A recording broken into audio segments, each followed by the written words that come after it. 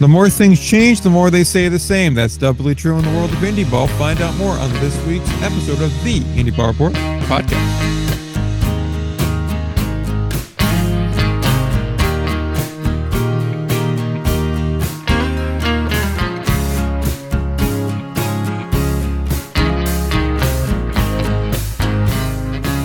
Episode 259 of the Indie Ball Report podcast starts now. We're here with a cheese connoisseur and wherever the hell I am. How you doing? You're a cheese. We're off to a phenomenal start today. I made myself laugh. That's what counts. As long as you made somebody laugh, then I guess it was okay. I'll be the first one of the day. I was working from home and just like saying things into the void / to my not entertained wife. She's a saint. That or maybe she's just like used to working with crazy people. I mean, I was gonna say it's been like 9 years, I think, to the day that we officially started dating. Like, dude, how patient. Oh, you think if you're listening to this, you're like, Ryan's a lot. Imagine. You have no idea. Before I thought I was stealing you from her, but I think she's just going to encourage these long recordings so that way she gets more of a break. Kind of like, it's almost like when you see a young mother and she's just like, take this child away from me for 4 hours because I can't. Yeah. Man. Yeah. I remember that trial. Oh, were we not talking about Casey Anthony? Hey, she was acquitted. Allegedly. Are we talking about Casey Anthony? Yeah. She drove away in a Bronco and OJ smiled and nodded. Hey, man. Thumbs up. One way or another, if you get acquitted, you're going to Florida. So, anywho, where are we? We're talking about OJ having some scores to settle, which might be the scariest Twitter live I've ever seen. Or are we talking about NJ having some scores to settle? Because I think that brings us to our first topic. Oh, wow. What a wonderful transition. I hope that means you have to keep the OJ talking now. Well, if the mic doesn't fit, I'll have to acquit. So we'll find out. Yes, we are going to get in trouble. Anyway, what do you think of the New Jersey hiring? Yeah, so let's talk about New Jersey and their managerial hiring, as you just said. Yeah. Friend of the show got hired to this position. Love to see it. Bert Gonzalez, you are the manager of the New Jersey Jackals. Really happy for the dude. Earned the opportunity. Love to see it here. For those that are unaware, me and Will, back when the show was good, interviewed him.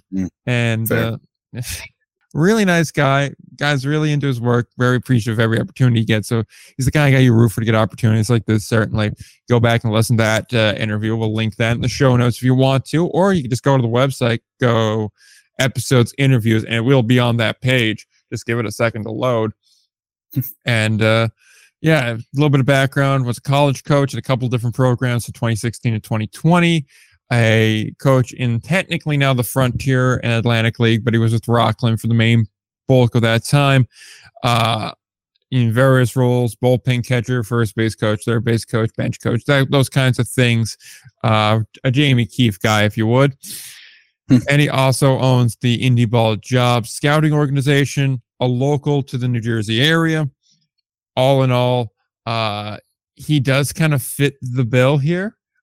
I'm interested to see what you think about it. This is his first time as a professional away from Jamie Keefe. So I'll be interested to see if that has any effect or if it's just kind of an interesting factoid at the end. Because as we rated in our much maligned now managerial rankings or ratings, we rated Jamie very highly, although some people took offense to the way we ranked the Amish team, but we'll get to that later on. Okay, we will get to that later then. All right. Well, what do I think? I mean, I think it's a close to the best they could do, I would guess. You're not going to get into that situation. You're not going to get a traditional candidate. We kind of talked about that before. I think looking non-traditional, looking readily available because you need to do it quick, and looking well-liked and well-connected, I think this fits the bill. I think there were a lot of check boxes that required checking, and I think they've managed to do quite a good job of checking just about any. I mean, you'd love some more for such a complicated spot, you might like some more hands-on actual managing experience. But he still has been around a lot of experienced guys and some good organizations and some good coaches, I think. But yeah, I think it's a good move. I have fingers crossed for him. I hope this isn't a garbage fire. And if it is, I hope it's one of those things that reads, it's like, yeah, but what's he going to do? Because I don't want it to be, I compare some of these things to last year for my NASCAR fans. Corey LaJoie, who is always rumored to be a guy who has top level potential, but he doesn't have top level equipment, got a ride subbing for a guy in a top level car, and he had a bad race. And the vibe is kind of like, well, that's done now.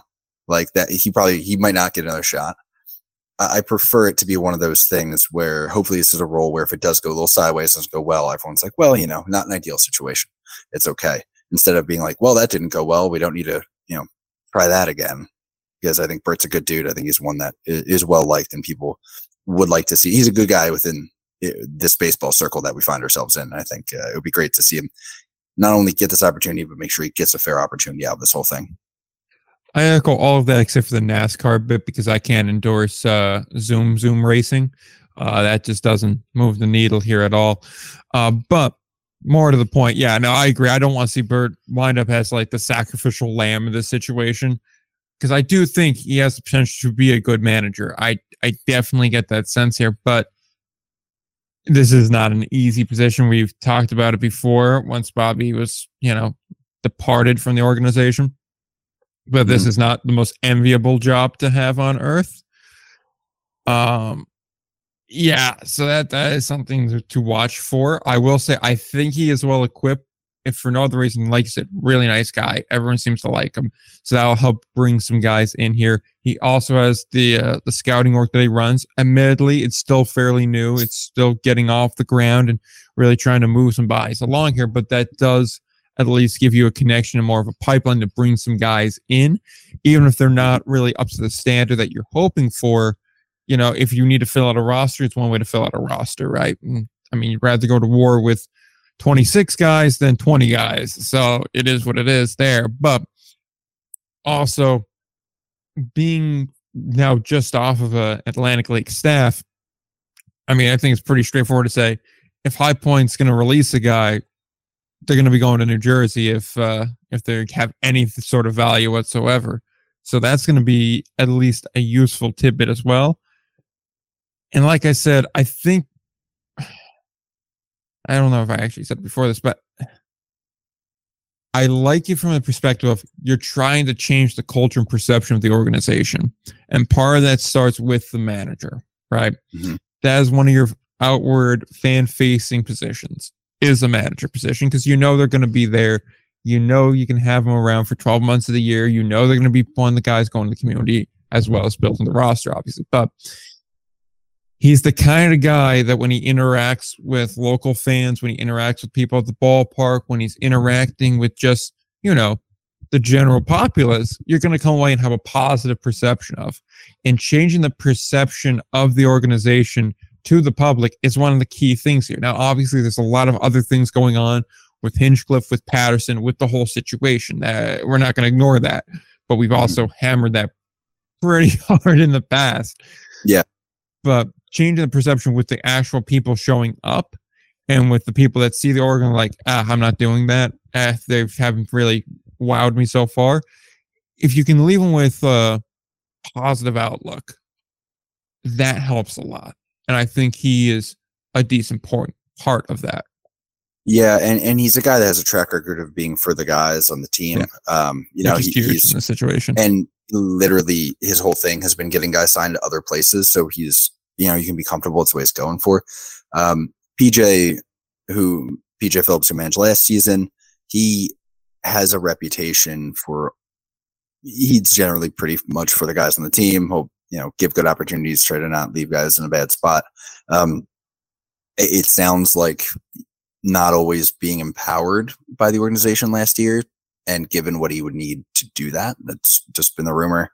But I would say this year it's a good start to have another guy who seems to put players, as a priority and hopefully he will have what he needs with the owner and with the new GM to, actually follow through on everything.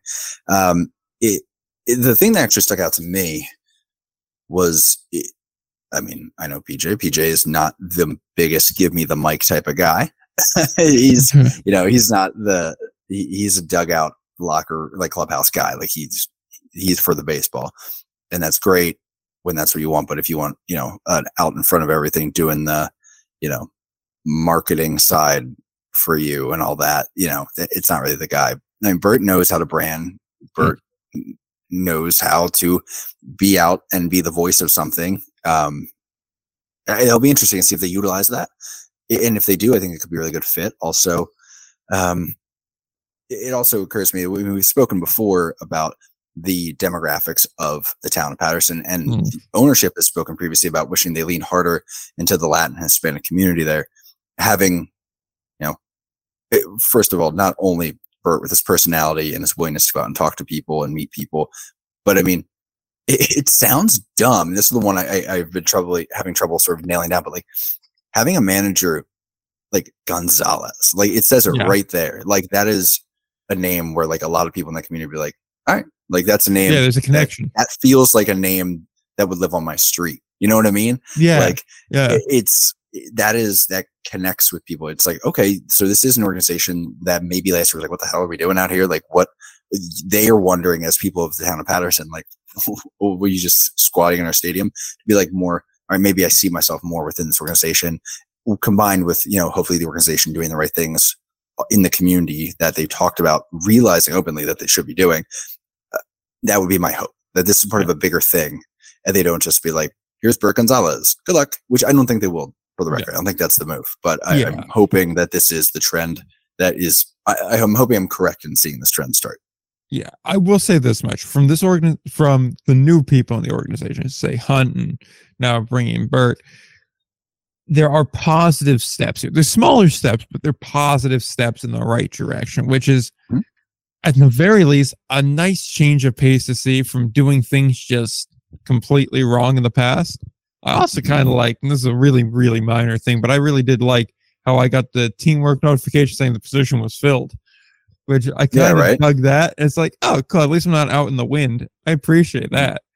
But now I knew I wasn't getting that job anyway. I was just doing it for shits and gigs. But, even still, if you were legitimately applying for that, it must be nice to get that. No idea.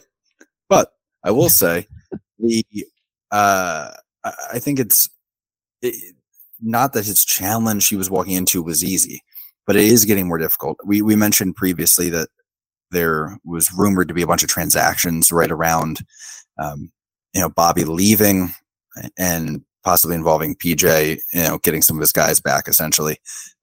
Since the 14th, so within the last 10 days as this podcast is released, after a pretty quiet offseason, I mean, they didn't really have much direction here. New Jersey traded Rusper Estrada, Tiquan Forbes, and Lance Lusk to Charleston. Those are three guys I like. All of them. I am not as comfortable in them going to the Atlantic League, but for just speaking to New Jersey situation, that is a loss, certainly. They've also released Dylan Castaneda. They've released Willie Garcia.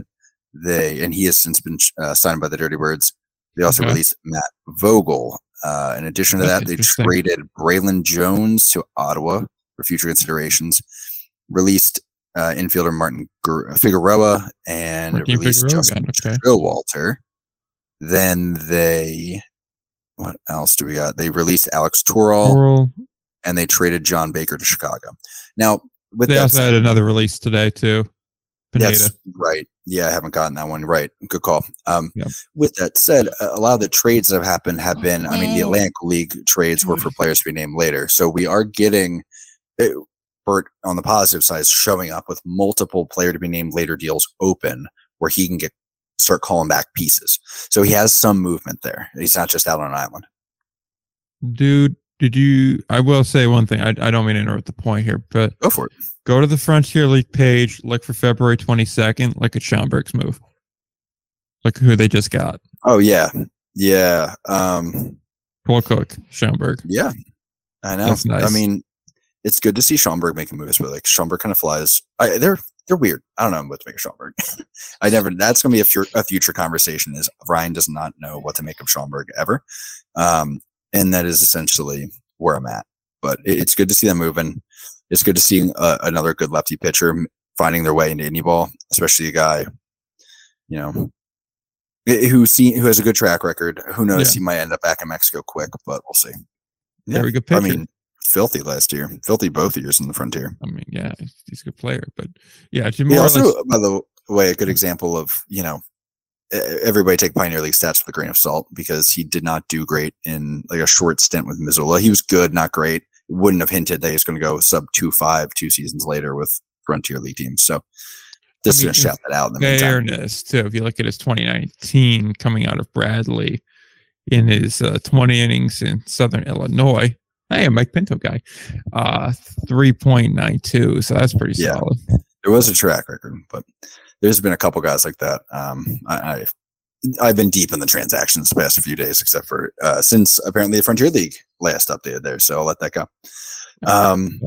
But I see what you're saying. Rebuilding a roster there and losing some of the key pieces there, and it's been a lot of subtraction, not addition from New Jersey so far. So it's going to be to see who becomes that addition. Yeah, and it's good to see. I don't know. It's good to see that at least as these trades are happening, they are for player to be named later deals. Because again, even though it might be like, oh, they didn't get anything back, in reality, why would they put somebody on there when they're, just going to have a manager now who has to make a decision about whether that is even a guy he wants around. So there are positives. I want to make sure it's clear. There are some positives to the deals happening. And most of those deals happen to get guys somewhere where they wanted to be, which I'm always going to be supportive of. Last point on New Jersey before we move on to the other managerial bit, which I think is a little bit more spicy. Do we think J.R.D. Sarcina makes his way down to New Jersey? Guy that Bert's familiar with? Guy that's familiar in the Frontier? Obviously, I don't think New England's really in a position to part with him, but depending on the offer, I could see it. Or if JR is just like, I'd rather be with the dude I know. J.R.D. Sarcina, happy birthday, J.R.D. Sarcina. How about that? Yeah, I don't know. He's a confusing option to me. I think it's one of those interesting ones because he is from New England. That is part of it. Oh, okay. So I don't know if he's hungry to leave, even if he has familiarity down in Jersey. If nothing else, it's good to know that if he struggles out of the box, he probably has a backup option. And talk about just one of the things that are good for players. JR deserves an opportunity and like a good, solid opportunity in indie ball, because it's not that he hasn't had opportunities in the past, but there's always a bit of an asterisk on it. Like he showed up well in High Point, represented himself well. And then he went to Lincoln, which is a tough setup, and he struggled a little bit. And then from there, it's just been kind of fighting an uphill battle. Last year, he toughed out the whole season with Empire State. I want him to have a good year. And if he's going to sink or swim, I want to be on his own, not sort of aided by outside circumstance. Well, we will see. We'll see how that Jackal roster turns out. 76 days until opening day. So, God, that's so little time to build a roster. But anyone's going to do it, it's the guy from the Indie Ball Jobs connection. Exactly. That's what I'm saying, man. That's why I like having that kind of guy in there. Because as I was saying, would you rather go to war with half-empty clip, or would you rather at least have a full clip, even if it's not the caliber you want? As always, I would rather go to war with... Nope, I can't say it. That's a war crime. That's right. Never mind.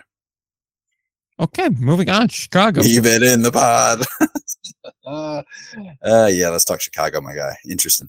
Yeah, so the Dogs announced their coaching staff for the 2024 season.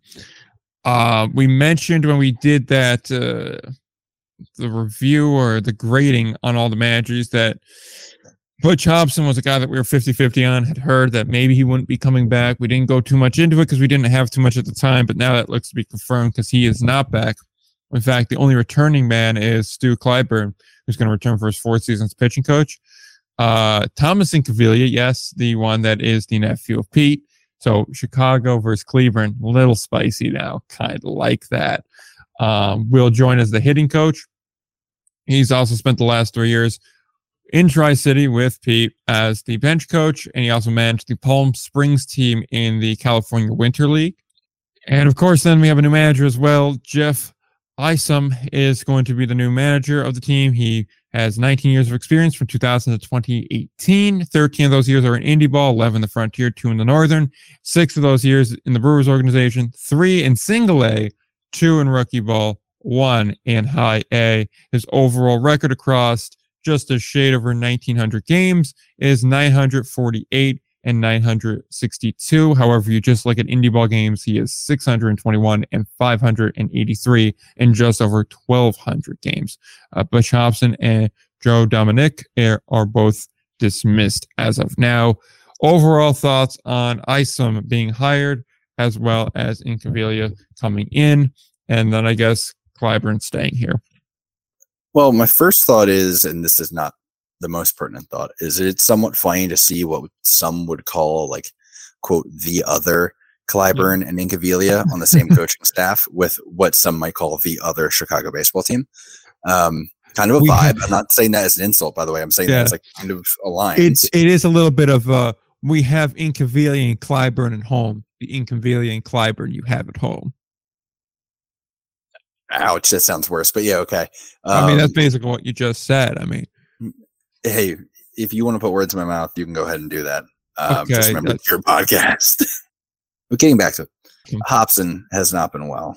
It's, you know, a season at this level is so long. I know it's only 100 games, but think about only 100 games. Good Lord. You figure that's going to be a lot of bus rides, a lot of hotel stays, a lot of long days in the sun. So it makes sense that they had to make a decision. They went to an experienced guy from an experienced guy, which I think is good. I think we see a lot of bad handoffs when it comes to an experienced guy leaving, giving it to an inexperienced guy, and the people who are there and have come to not expect necessarily the way things are done, but at least the way things are handled by someone with experience.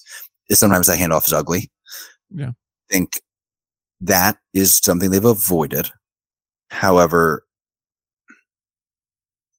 I don't know. I'm not as familiar with the dynamics of Chicago because I really started covering the whole American Association as well right before this year where he was gone for so much of it. So I do have some hard time reading that if I'm being transparent. I don't know. I mean, not to change the subject fully, but I am hung up in what this means compared to the Josh Altman just getting traded. Yeah. It's hard to think they're not related, and it's hard to not read into it. So that kind of, it's funny. I felt good. I was like, you know what? It's kind of a funny grouping, but it does seem like an experienced group of coaches. You got some familiar faces, some people who can sort of smooth the transition, and some experience there that guys can buy into. I think we're good. And then the Josh Altman trade happens. I'm like, well, maybe something's, maybe not all is as good as I'm hoping. And that's tough for everybody because I think this league is better when Chicago is good, by the way. I think having the sort of anchor point of that Chicago market be a competitive team is good. And I think the whole league benefits from that. So I'm not, in a non-biased way, I do root for Chicago. So I'm hoping this is good. And I'm hoping my initial read's right. But now it's kind of a second. That's where you catch me kind of. Plus the Chicago-Milwaukee rivalry is nice too. Agreed. Yeah. And they need that really to give balance to this league. Honestly, they need that strong sort of anchor point in the North, especially when Kansas City is doing what Kansas City does down in the South. Yeah, it definitely is. And I mean, I echo a lot of that. I think it is a bit curious the time where Altman gets traded, something that, we hear about Butch departing from the team a couple days ago. And then immediately this deal comes through. Now, it could have been in the works for a while. I mean, the trade was Altman for Voit. Those are two good players switching sides. And I mean, a guy that has a sub-4 ERA in Lake Country is no small feat. And Voit does have a bit of a track record of being a very successful pitcher. There's no doubt about that. But Josh Altman is a perennial MVP candidate. Right. He is probably... Josh Altman's, I would say, a Hall of Famer for that league, if we were to talk about it in that way. Yeah, I mean, if he's not the best shortstop in the league, he's not far off from it. Mm-hmm. So when you have a guy like that, a guy that has the ability to hit 300 and hit 30 home runs in 100 games, that's to trade that piece willingly makes zero sense. There has to be more to it, because that's not the kind of production you're going to replace. So unless it was a money issue or a roster restriction issue, you have to think that it comes back to what was brought in. Now, maybe it was more like, oh, I wanted to work with Dominique, or I wanted to work with Hobson, and now they're not here, so I might as well move on. Maybe it was something like that. I think it was probably more in line with something like that than it was, I don't want to work with Isom. I'd be stunned if it was something like that. As far as replacing experience for experience, Isom is probably the most experienced guy you will get at this point, right? We just talked about with Bert how the clock's running down. You got about 76 days until opening day. Dogs are about the same. I think they're a little bit close to 80, but even still, 4 days doesn't really make that huge of a difference when you're establishing a team. Circumstances are obviously different, though, but even still, it's a lot of work to do in a short period of time. And like, I like the staff. I think it's very good. And if you would have told me in like December that was the decision, I would probably have a different reaction than having it in the end of February. But it does feel like something's amiss here. And I heard rumors of the way Hobson was dismissed, and it just wasn't right. It wasn't professional the way that went down. Again, I will stress it's a rumor, not definitive. I heard it from like 2 people, so take that from what it's worth. The way I heard it went down was not great, so that's not wonderful. I mean, you can't release someone via text. That's just not right. But even still, but because I'm going to do a light walk back on Altman claim as a Hall of Fame, potential Hall of Fame American Association guy. In my head, he played probably 4 full seasons. I was saying that consolation league thing he did. Yeah. So I'll say 3, he puts up 3 years closer to like the way his 2 good years have been. Now he's putting together the case. He's on pace to be a potential like type of like all-time top shortstop in the league type of numbers if he can keep it going for like another few years. That's it. That's all I'm saying. He's on pace to have a shot. I'm not saying he's like, if he stopped playing today, he would be. I'm not saying that before you jump down my throat. People who I know will. Continuing, Nick, where were you? Yeah, so I would say more or less like, I don't have a problem with the people they hired. I don't think they're going to do a bad job. I think they're going to do actually a pretty good job. Stu is a quality pitching coach. Jeff is a quality manager. And I'm interested to see what Tom can do there now that he has more of a formal role, more of a established role. I'm just going to be curious the more and more this comes out in the wash of how it went down, what the situation winds up being. And that's really where my concern is, or where my gripe would be, is if how I heard it went, if that's actually how it went down, then I don't like that at all. Mm-hmm. But if, that's not the full story, which I wouldn't be surprised if we were missing details, then my opinion can change on it. It's just, I have such a hard time forming an opinion on it because I like the people that were brought in, and I understand Bush may not be physically able to do the job anymore, but it just feels like if you're going to move on from him, the time was A, earlier in the offseason, and B, it should have been a bit more of a fanfare type of thing. And I have to think that a guy that was there for how many years in Chicago would have warranted at least a thank you post. And it feels like it's definitely not a retirement, but rather a firing, because if it was a retirement, then it would have been congrats on a great career. You would have seen also like an American Association post from it. You would have seen a lot from it, and we just didn't get that. Yeah, I actually didn't really notice. Do they really not do any sort of post? There's nothing. Wow. Okay. Even in the like, if you go to the link that I sent you, which will be in the show notes, that's what happens when you go to the Dogs homepage and click the story. It just brings you right to the coaching staff page. Not even like a news article, really.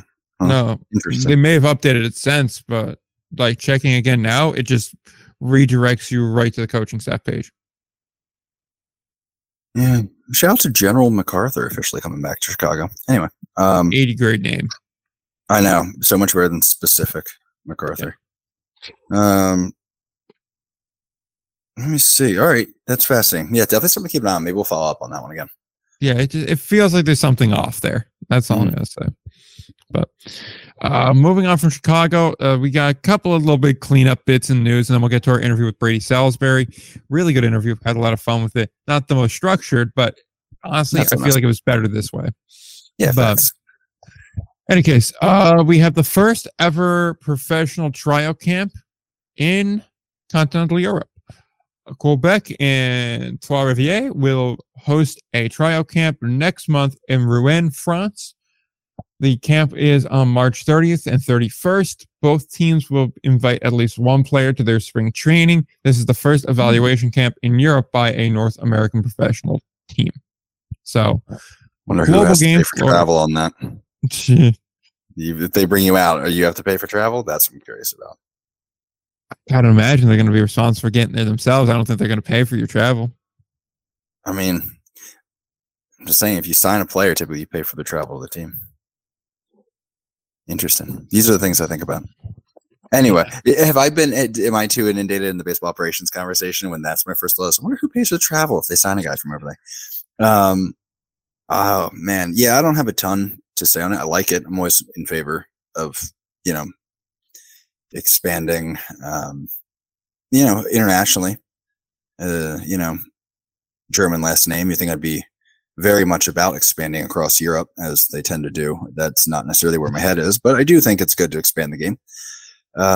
You went there. Okay. I did.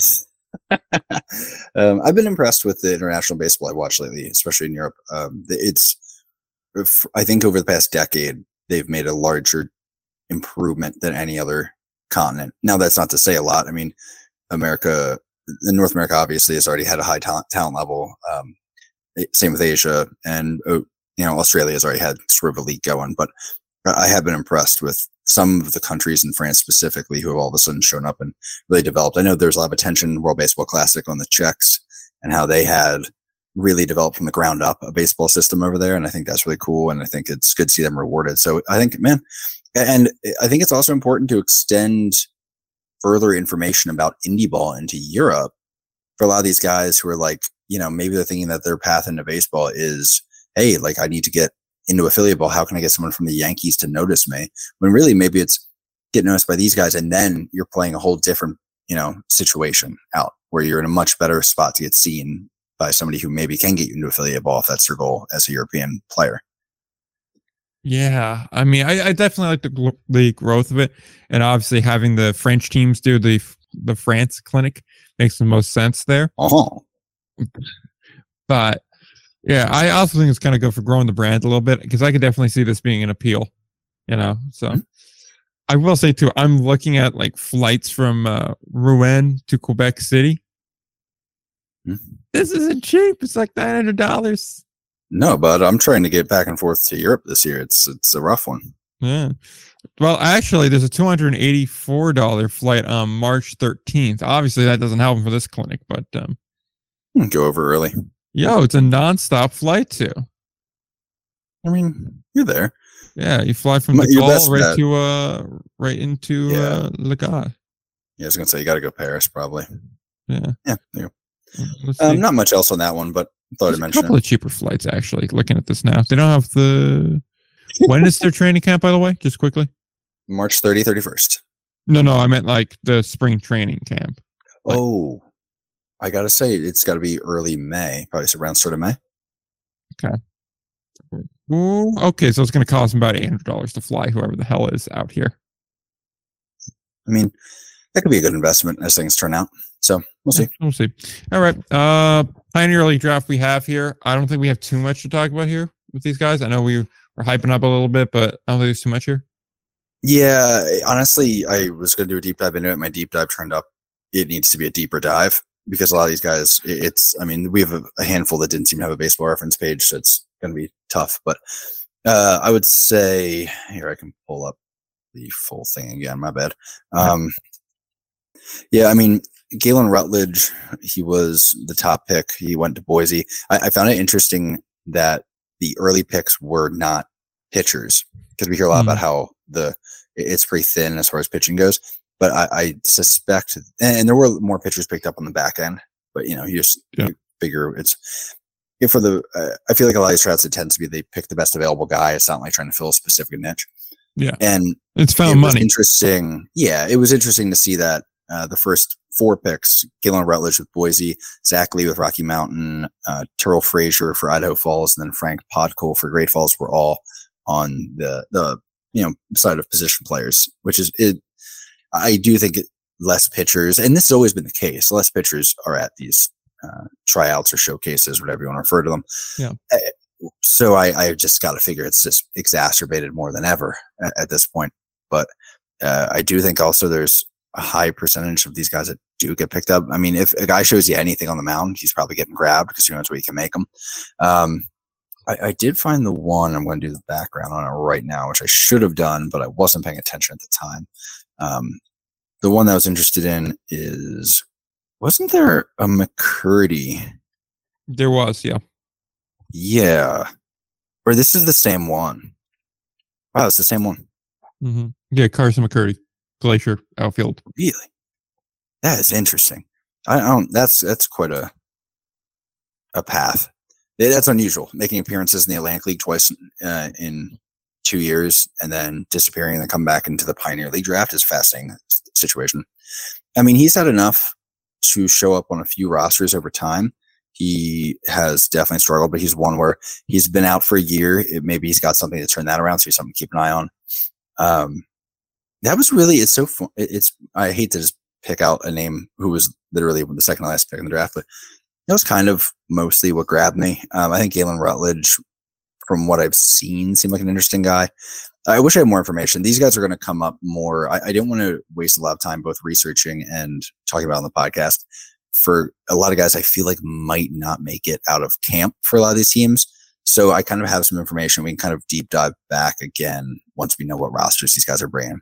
But like, I don't want to short them. I'm very conscious of that, especially with anything the Pioneer League is involved with. I just like the top pick in the draft hasn't played anything since like playing the SWAC in 2022.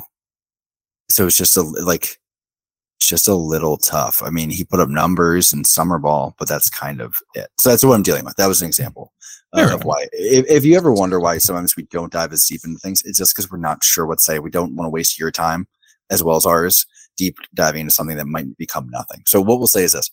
I got them tagged. I'm going to keep an eye on them as they get dropped, or if they get picked back up, or if they stay on a roster and they make it through camp, and we'll go from there. In other words, it turns out a lot of these guys stay, by the way, you can bet we'll be deep diving it a lot more aggressively at next year's Florida draft. In other words, wait until we get to the Pioneer League preview in May. And then if they're still around, we'll get more to it. So far away. Yeah. But anyway. Well, not really. It's almost March. So. Oh, God. Don't remind me. Yeah. What? Next time we record, it'll be March. Horrors. I hate it. But Doom will be out, so that's good.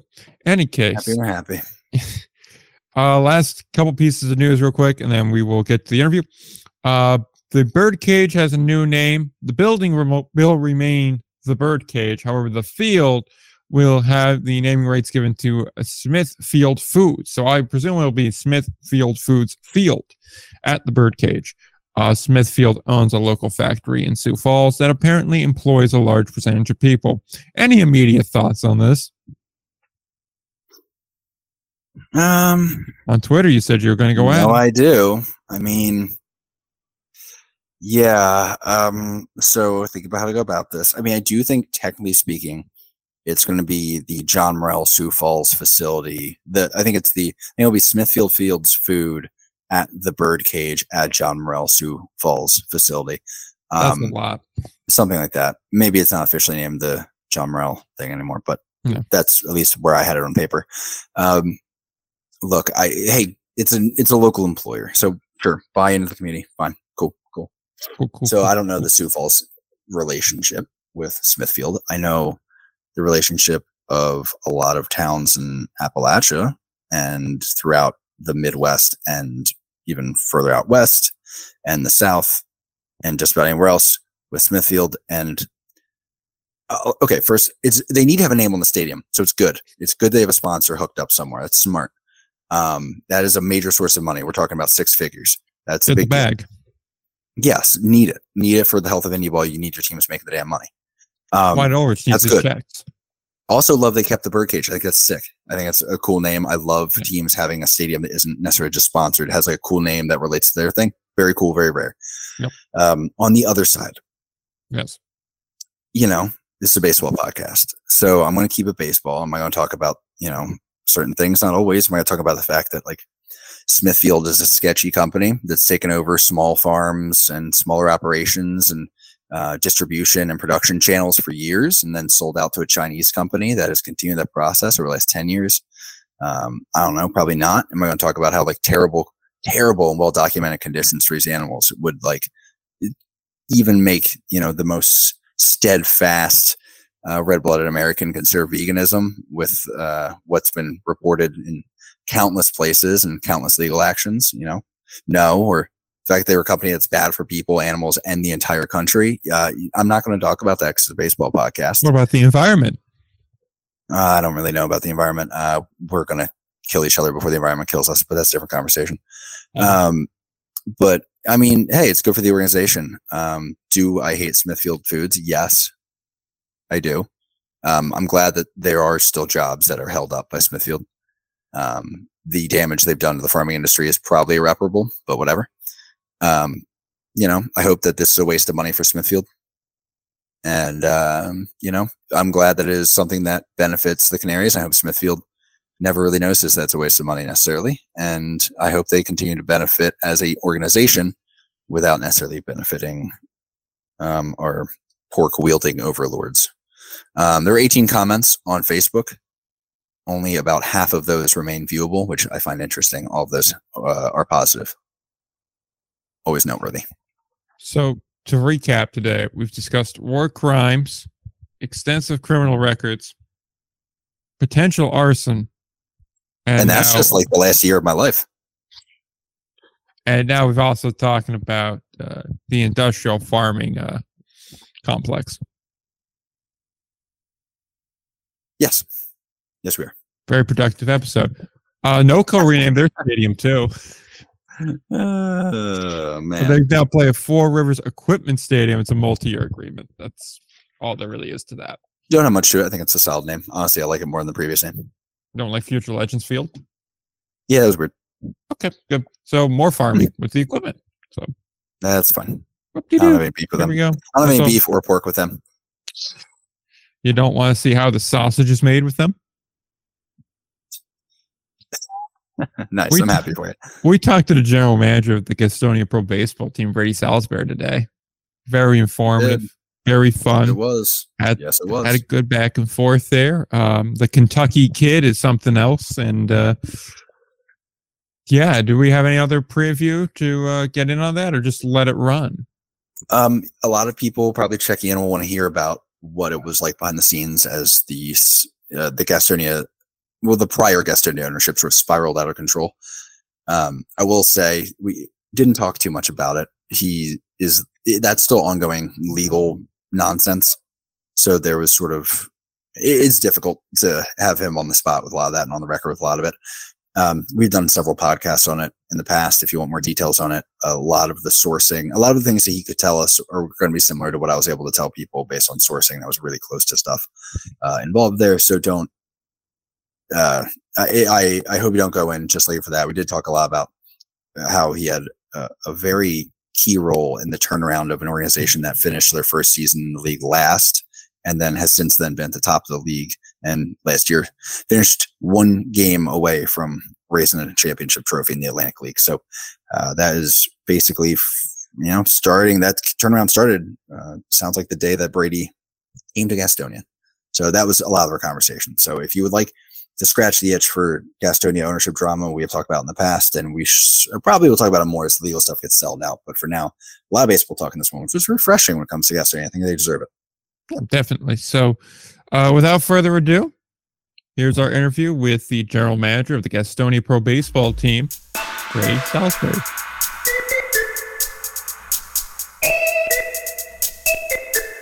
Now that we're recording the interview, welcoming to the pod, Brady Salisbury, who, among other things, took last place Gastonia Honey Hunters to first after taking over for baseball operations. Now he's baseball operations for what we will call the Gastonia Baseball Club ? With some exciting news there, maybe on the radar. We'll see. I'm looking at his face as I say it to see if he gives anything away. He has not, because he is rock solid, and that's why we were so excited to have him as a guest. Brady Salisbury, welcome to the party. Thank you guys for having me. No, there's no question marks. Do not get us confused with Frederick. So it is just Gastonia Baseball Club. That wasn't even where I was going with that. Good memory, though. I guess it's hard to erase the jerseys from your mind, though. The Spire City thing was cool, but boy, those question marks stand out. It was something. I think they did a really good job rebranding, though. I think the logo and the uniform and everything, I think they did well. I recently saw the sort of there's one guy, and I always forget which account it is because I follow a few minor league logo accounts, which I think says something about me. But yeah, there was a whole collection of all the in the past year brand reveals. I was like, dang, like Spire City might be the best one. They were pretty good. So yeah. Hey, Gastonia's got to follow in those footsteps now, though. Atlantic League has a bit of a track record of late, so here we go.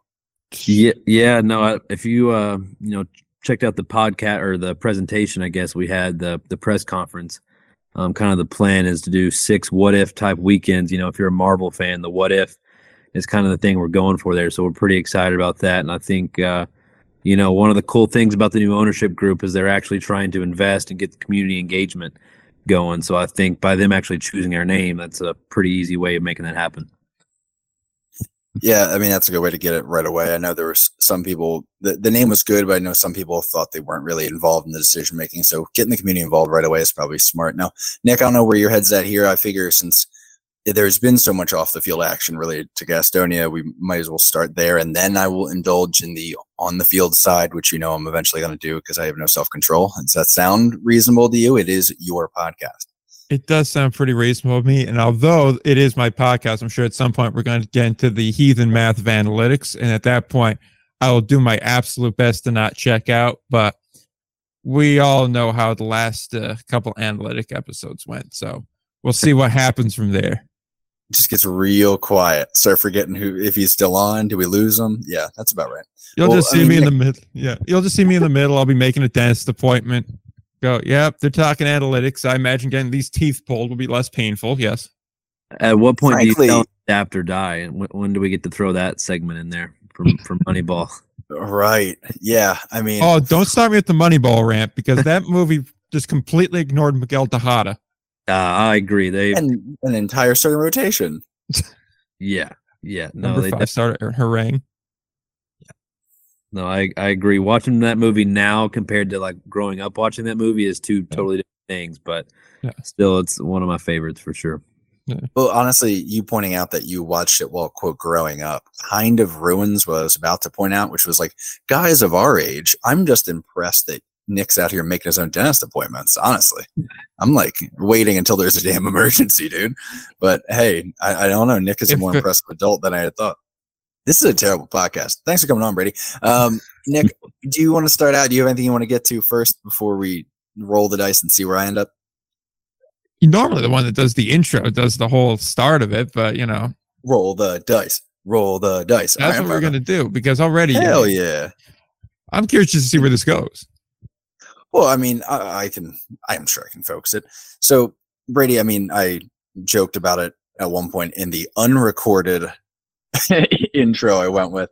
There are obviously some things that you were not going to be, willing or honestly able to say about the last year of drama around Gastonia and the switch from the old ownership to the new ownership. But I know you have a very unique experience of seeing both, an old owner going out in less than spectacular fashion and a new owner coming in and sort of taking on that new role. Usually the handoff involves not a lot of people coming back to a front office. So having seen that, what is something that stands out for you that the people of Gastonia can look forward to, the fans? Because that's someone who I've talked about. I had the privilege of being so many of them while reporting on all of this. And it's a fan group that I hate to admit I really am rooting for, because I don't like to root for people. I'm a Schadenfreude guy. And now there's a whole city of people that I somewhat now know that I really am interested in them having, good years and an enjoyable product. So first and foremost, I want to hear, what it is that they have to look forward to as you've gotten to know and gotten to work with this new ownership group. Yeah, well, first of all, I'd like to say I think you guys did a pretty good job of reporting a lot of what was going on.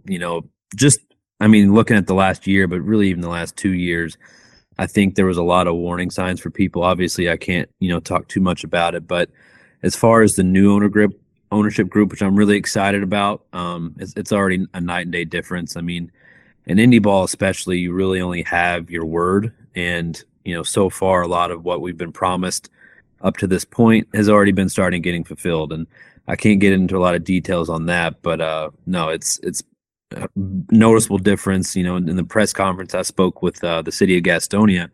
I told them, I was like, I think this is one of the first times that we've, as a community, had hope in regards to this stadium, the baseball team, the Fuse district as a whole. I think it's an amazing idea that the city's been trying to put together for years, and I think the stadium is kind of the centerpiece of that. So with us not really doing our part the last couple of years off the field, from a management standpoint, from an ownership standpoint, I think now, if we're able to carry our weight, it's all in all going to help the entire city. So I think it's something everybody should be excited about for sure. Nice. So, all right, we're not going too far into, now I'm learning. It's fun learning on the fly what the kind of the boundaries are here for what you can go into. So can't get too far into some of that stuff. But when it comes to this ownership group taking over, I mean, what are some of the things that you have liked about their past work and some of the things that you feel like they're bringing to the table that can not only be beneficial for any organization, but specifically an organization that has had the struggles that Gastonia has now gone through with both themselves as an organization and the fans? Yeah, well, I think one of the things to point out immediately is you guys actually had a pretty extensive segment on the other hockey teams that he has. I remember, I think it was around the New Year's, you guys covered a lot of those teams. And honestly, I think it was pretty accurate for me kind of dealing with it firsthand. You see an ownership group that's able to take over. Granted, it's another sport, but it's actually pretty similar when you really dive into, how players are, procured, the payment aspect of it, fans, the stadiums. There's a lot of similarities that the average person may not be aware of. But no, I think they've shown that they can take over stadiums, take over teams, take over brands, whether it's rebranding or just bringing in a new group and making them better. They're having people show up. If you look at, the attendance rates, which I think you guys did, they're all in the top of their leagues, which is something I think we strive for in Gastonia. One thing that it kind of proved, even with our success on the field the last 2 years, it's not like fans were coming in, droves. So I think not just an on-field product, but I think to be able to have promotions, do giveaways, even specialty jersey nights. I mean, in the 3 years that the Gastonia Honey Hunters existed, there was not one specialty jersey ever. And now already in this year, granted, it's a little bit of a twist, but we're going to be doing, possibly 6 or 7 or, who knows. So like that's already a pretty good sign from that perspective. But yeah, I think being able to meet commitments from local vendors and, businesses, and to be able to actually, put signs up and things like that, it's just already steps that are happening now that I never saw the last 2 years while I was here. And honestly, I mean, you talk about just the jersey portion of it, but I mean, 6 like teaser weekends is kind of it's a bit of an undertaking in itself. It just 6 large scale promotions like that. So over multiple games actually. So it just is occurring to me as you even say that, I'm like thinking of the logistics there, and for an ownership group to roll in and yeah, I mean, it's part of the branding. It's, beneficial to them to put themselves out there and for the brand, but it's also like, they could have snuck in and been real quiet about things for a while, assessed, and they're like, now we're going to jump in this thing early and try to bring something different. So it's encouraging to see that they're not going to shy away. It is impressive to see the response too from the people in the city. Back to the Facebook live video of the press conference, and I mean, Facebook, I have worked social media. I live on social media. I am working social media still, and I also like live on it for baseball stuff. Boy, it's a cesspool, and there is almost nothing except positive comments I've seen so far, and that's pretty impressive. So you're seeing sort of an immediate response from the city and the fans. It seems to be positive in a way that maybe you haven't seen since you got there. Is that kind of what I'm getting here? Yeah, well, I mean, the biggest, kind of concern I had of after this past season, granted, like we joked about, it's been a very long off season in Gastonia. when we were trying to figure out, myself and, of course, Goose, if we were going to stay or if we were going to join another team in this league or other leagues, kind of one of the debates we had was, if we stay in Gastonia, are we going to be able to rebuild? Yes, we've had success on the field, but it's not going to be something as simple as just, flipping a switch. And now all of a sudden everyone's going to trust us and want to work with us and do all these things from a business standpoint. So for me, it was a very good first sign that, before and after that press conference with the meet and greets and through social media, that so many of the partners we had before have already been reaching out, wanting to work with us, or, city representatives coming and saying how excited they are. Like, that's just something I've not got to see, firsthand for 2 years. So right. Again, it's one of those things that's really been optimistic for me and helped a lot through this process. Yeah, it's been very interesting to see. It kind of makes sense that the city might rally around this. And I think part of it is too, that stadium was built and now it's been, paid for by taxpayers, and they want to see the stadium come in or filled. And it's good to see ownership come in and make sure that happens. So that already puts them a little bit ahead, but it seems that they're going about things and trying to make things right where they were made wrong previously. Nick, do you want to jump in on some of the off the field stuff or transition anything? Yeah, I was just going to kind of start to ask a little bit about rebuilding trust in the community, because obviously they've been through a lot, and more than just the community itself, it's also imagine a little bit of rebuilding trust with players and coaches and things like that, because once you've been through the ringer the way they were for the past however many months, it's a lot to ask them to reinvest again, to risk doing that again. So I was just kind of curious what that process is like. Yeah, well, I mean, looking at it from the baseball ops side, which of course is where I'm at, again, one of the concerns I was going to have is a lot of our players, coaches, all the financial struggles that happened last year, were people going to trust us? Were they going to continue to play here? And luckily, we really haven't dealt with many concerns on that front, because I think a lot of people realize that even with all the BS going on off the field, we still were able to put together an overall pretty season in terms of, win and loss. Obviously, hats off to Lancaster beating us in Game 5 in the championship. But, I mean, 9 out of 10 times, I don't think any team that dealt with what we dealt with this year would have made it as far as we did. So I was more than, proud of what our guys were able to do. They had every excuse, every reason to give up or, just be like, screw it, like, we're not getting this or getting that. Like, why are we, going to do our end of the bargain? But they never did. Guys showed up. And at the same time, these are the exact same guys that are vouching for us too, new free agents or players that want to play in Gastonia. So it's been a pretty awesome experience. And I've been very shocked with how well it's, transitioned this offseason. Yeah, so there's a real culture of endurance then among the guys that have stuck around, the guys that are going to come back. So I imagine that really helps to continue to build the new culture of the new Gastonia baseball team. Yeah, I mean, that's one of the positives of being able to bring back our coaching staff. The core of where our success was last year is returning. So from that standpoint and like that selling point, that's obviously what we're kind of building off of.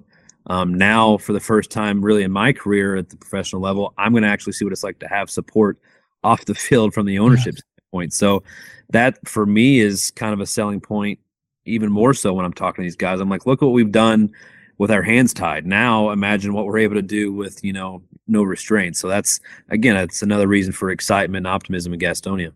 Yeah, and I imagine that's a great feeling from a baseball ops perspective when you get to go from the poorhouse to the penthouse, and now you're like, okay, we actually can unleash this thing. I had to fight off like just about everybody else just to be able to put on the product I did, which was phenomenal. As you mentioned, the results are great. And trust me, we got some feedback on when we did our North review about Lancaster. Some people thought we were a little too quick to dismiss them, but second half Stormers, that's going to happen. So the fact you guys were able to push them to the very brink of it was honestly phenomenal, especially when everything was going on. So that speaks a lot there too. So yeah, I imagine that that's helpful. Yeah, no, I appreciate you saying that. It, like I said, it's going into this year, and obviously all the things that are changing from a baseball perspective, which I'm sure we'll dive into as far as an overall league perspective. But competing with teams like High Point and Long Island and Lancaster, of course, winning back-to-back years, and everybody else in this league. I mean, it's a very competitive league. I mean, even, you look at the teams that have struggled the last 2 years, like there's nobody at the end of the day that's a walk in the park. And I think that probably is the biggest difference between, for example, us or the American Association or even the Frontier League. And not to talk poorly about them, because I think those are also really great leagues. I know you guys have covered a lot about the American Association and how they've really closed that gap with our league. But, at the end of the day, when you compare top to bottom our leagues, like I still don't think other leagues have met that level yet, but that's not a knock on them. I just think that's just kind of the players that we go after. So of course that's a whole nother discussion, but yeah. I think I think the league's going to be a lot of fun again next year as well. Definitely. It's going to be even more competitive. You got a new team in Hagerstown coming in too. So that's another element to battle there. And I think at that point, I think we could kind of just make the transition right into baseball talk, unless Ryan, you got something else. Oh, that works for me, man. Do you have something, or do you want me to pick it back up? Yeah, just take it and run with it to start with it. Well, that does work, because actually you mentioned something that I've noticed now. I've put a lot of my offseason into getting a better understanding of where these leagues have been in the past, because it's hard to assess things without sort of that understanding of what was going on in the 90s and like that. But there were so many teams going through media guides where they'd be dominant, and then all of a sudden they're in last, and you're like, what the hell is that about? And the next year there's a note that's like, this team folded, and you're like, oh, understood. And with that, it really dawned as I went through it. I mean, I was impressed to begin with, but really dawned on me how impressive it was putting together that good season last year in particular, with everything going on. Since I did allude to it when you were coming on, man, or when I was introing you, I guess would be a better way to say it. But I mean, since before you arrived to do baseball operations, the team's winning percentage of their first season was .450. Since you've been there, it's .673. I believe that's the best in the league. Last year, incredible run, missed out on the championship by a game. How, I know it's not all you, so I'm going to get ahead of you because I know you're going to say that. But acknowledging it's not all you, what does it kind of look like? What is the process been like trying to get people in place? I know obviously Goose as well, getting more comfortable and helping to get some guys in and get some things in place. But from your perspective, what did the to-do list look like, and how have you sort of navigated that with such success? Well, yeah, I think it all kind of starts when I first got the job 2 years ago. And, we really can't talk much about our success without mentioning Goose. I mean, he's been the back-to-back manager of the year in this league, which I think may have been the first time ever. Don't quote me on that, but I think there's a good chance of that. When we first met 2 years ago, my first day on the job on the phone, I kind of knew going into it, I was more of a new school analytic type guy. And I knew he was traditionally more of the old school type baseball guy, as he played in the late 80s, early 90s. And so our very first, like one of the first sentences we ever said to each other, I was like, Goose, I think in order for us to be successful, we have to meet somewhere in the middle. I think there has to be a balance from a standpoint of, we got to take numbers and realize why they're valuable. But then we also need to take, what he brings to the table, which is the gut feelings and the decisions that numbers can't quantify. And up to this point, with just about every decision we make from a baseball standpoint, that's how we approach everything. Looking at the rosters we've built the last 2 years, I'm very proud of, especially the opening day rosters with, for example, last year, you look at it 1 through 9, our lineup was pretty insane. And then, our pitching staff, I think we had 3 or 4 big leaguers in the rotation alone. So we've had a lot of success bringing guys in with that in mind, being a well-rounded team. I think, you look at Gastonia, their first year prior to me being here, their offense was, I think, top of the league, probably top 2, if not number 1. However, the pitching was kind of the opposite. So one of our first things we talked about was we need to focus on being more, well-rounded. I think getting offense as a whole is honestly a lot easier than getting pitchers at the indie ball level, just because pitchers typically get more chances, in affiliated ball. But our main focus has been, let's be well-rounded. And you look at our statistics the last 2 years, I think we've been basically top 3 in just about every pitching, offense, and fielding category there is. And I think that has led to a lot of our success. And then at the end of the day, too, that doesn't even include what Goose is able to do from a non-roster building perspective. Like, he gets guys to buy in.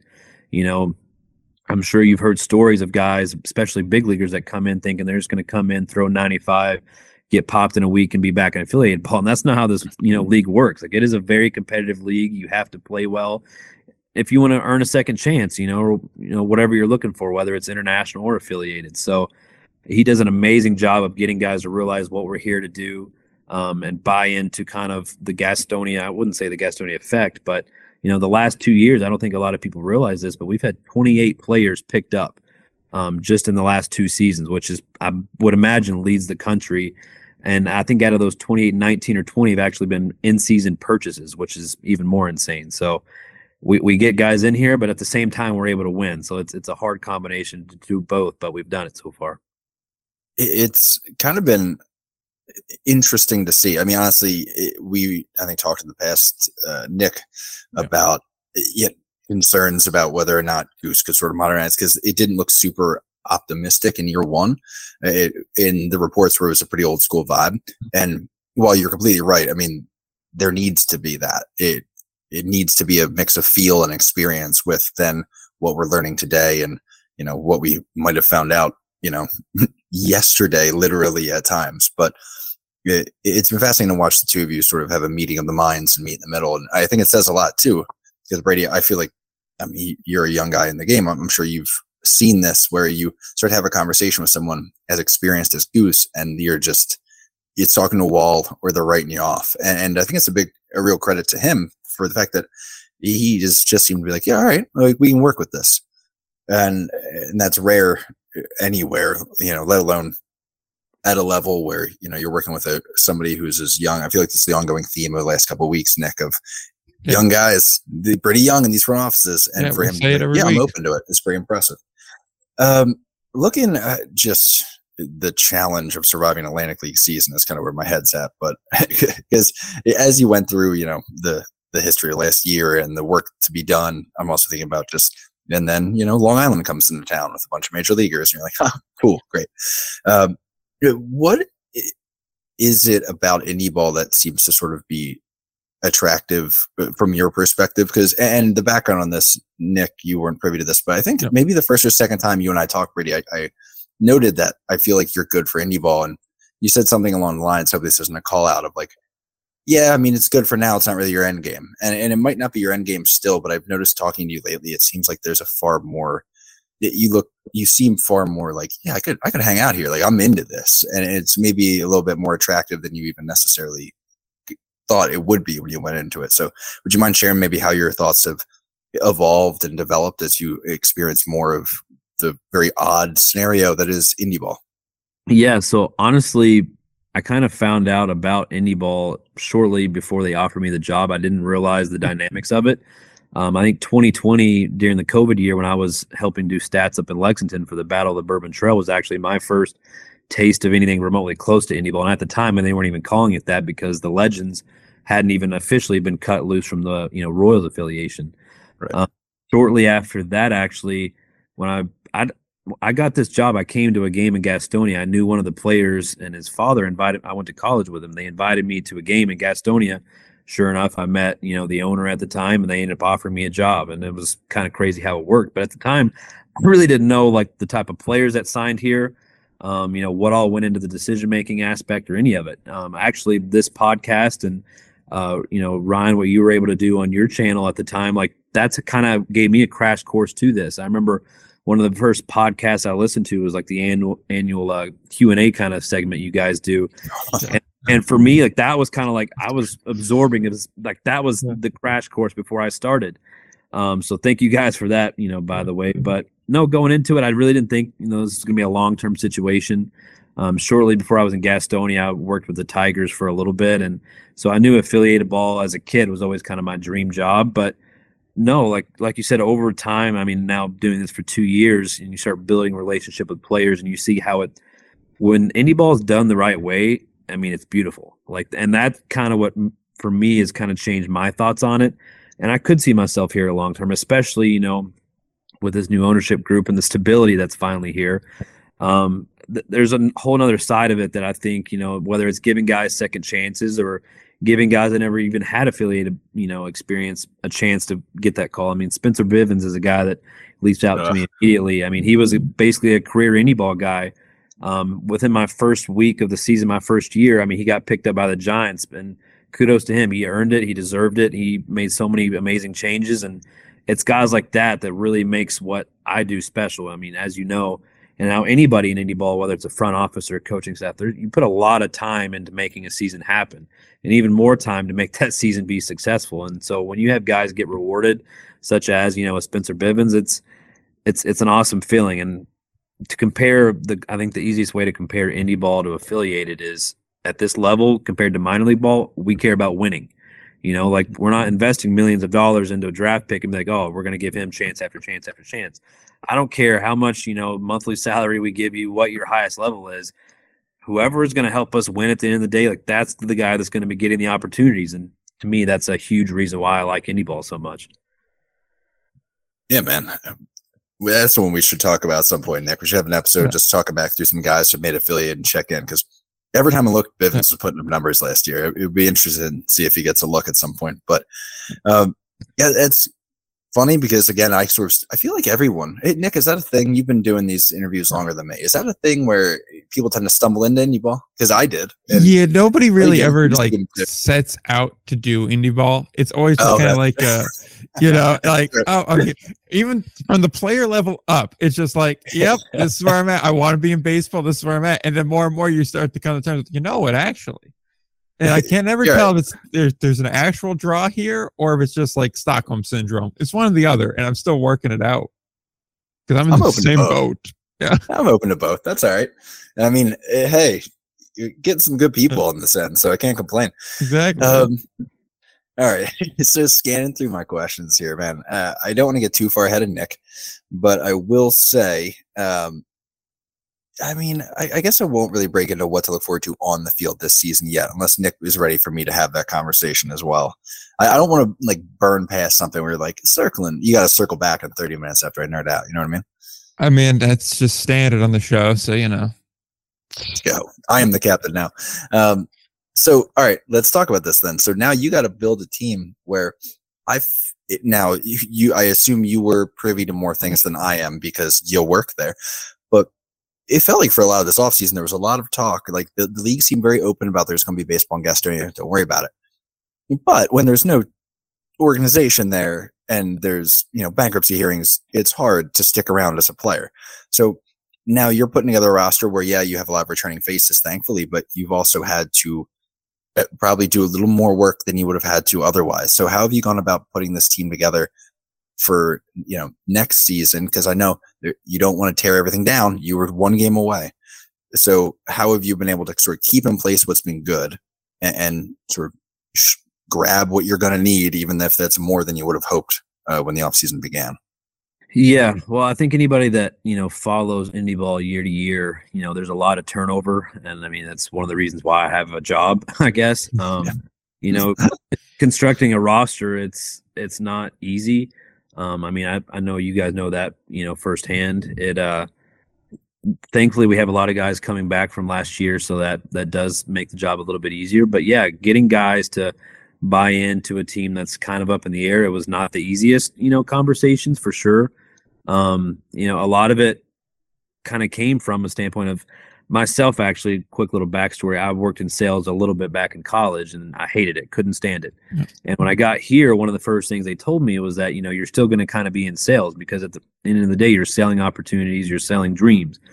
And for me, I was like, if I'm going to do that, I have to believe in that as well. And, you know, after 2 years of doing this, it's like, okay, you know, I've seen 28, 29 guys come through here, get another chances. So for me, it made that so much easier this offseason of going into these conversations, be like, guys, like here's the facts. You know, like we've not only won the most games in the country the last 2 years, but we've also had the most guys picked up. So if you're wanting to play indie ball or you're hesitant, like this should be the place you want to be. Not to mention the fact that we're 20, 25 minutes from, you know, Charlotte, which is an amazing city, and having an international airport 15 minutes from our stadium is even better. I mean, it's such a good spot. And then on top of that, we're the southernmost geographical indie ball team on the, you know, this side of the United States. So like there's so many reasons why Gastonia is a great landing spot. I just had to get guys to kind of like see that, because a lot of people, there is a bad stigma about indie ball. So, you know, it's not like one of those things where like I'm the Yankees calling somebody up and say, hey, I'm going to offer you a job, and they're ecstatic. Like most of the time, like you're having to get people to realize what indie ball is. If you're coming here to get rich and play baseball, it's probably not going to work out for you because nobody's making a ton of money here.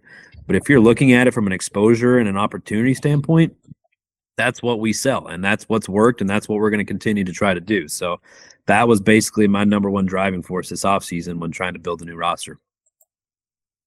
And talking roster construction, sort of the strategy around it, I got to bring up something which I'm amazed I really didn't talk to you about throughout the last year, because we do talk a good bit. in 2022, for those who don't know, if they went to see your team play a game anywhere throughout the league at any given time on a random night, the odds in that one game said that they would see about 2.5 stolen bases, as you guys went on to shatter the stolen base record. 305 steals. I believe the record was somewhere in the around 250. It was in the 240 range, I think. Yeah. This past year, you were 6th in the league in steals for 162. However, you did lead the league in home runs, which is you basically flipped from the year before, where you had 100. You were 5th in the league in home runs. So, I mean, it worked for you. You had a very good team in 2022, and it seemed actually that other teams started kind of went, still stealing bases, getting some speed on the bases is really helping here. What are we looking at? And maybe we should go that way. So it seems that you called a real audible strategically. That's something that you always meant to do? Was that forced by the players you had on hand, or what was the thought process behind putting together a roster that was going to hit bombs instead of steal bases constantly? Yeah, so this is actually the favorite part of my job. So this question is like probably one of the favorites I've ever received. So thank you for that. Let's go. But actually, no, it was very, very, I guess precise. Where we were trying to do that.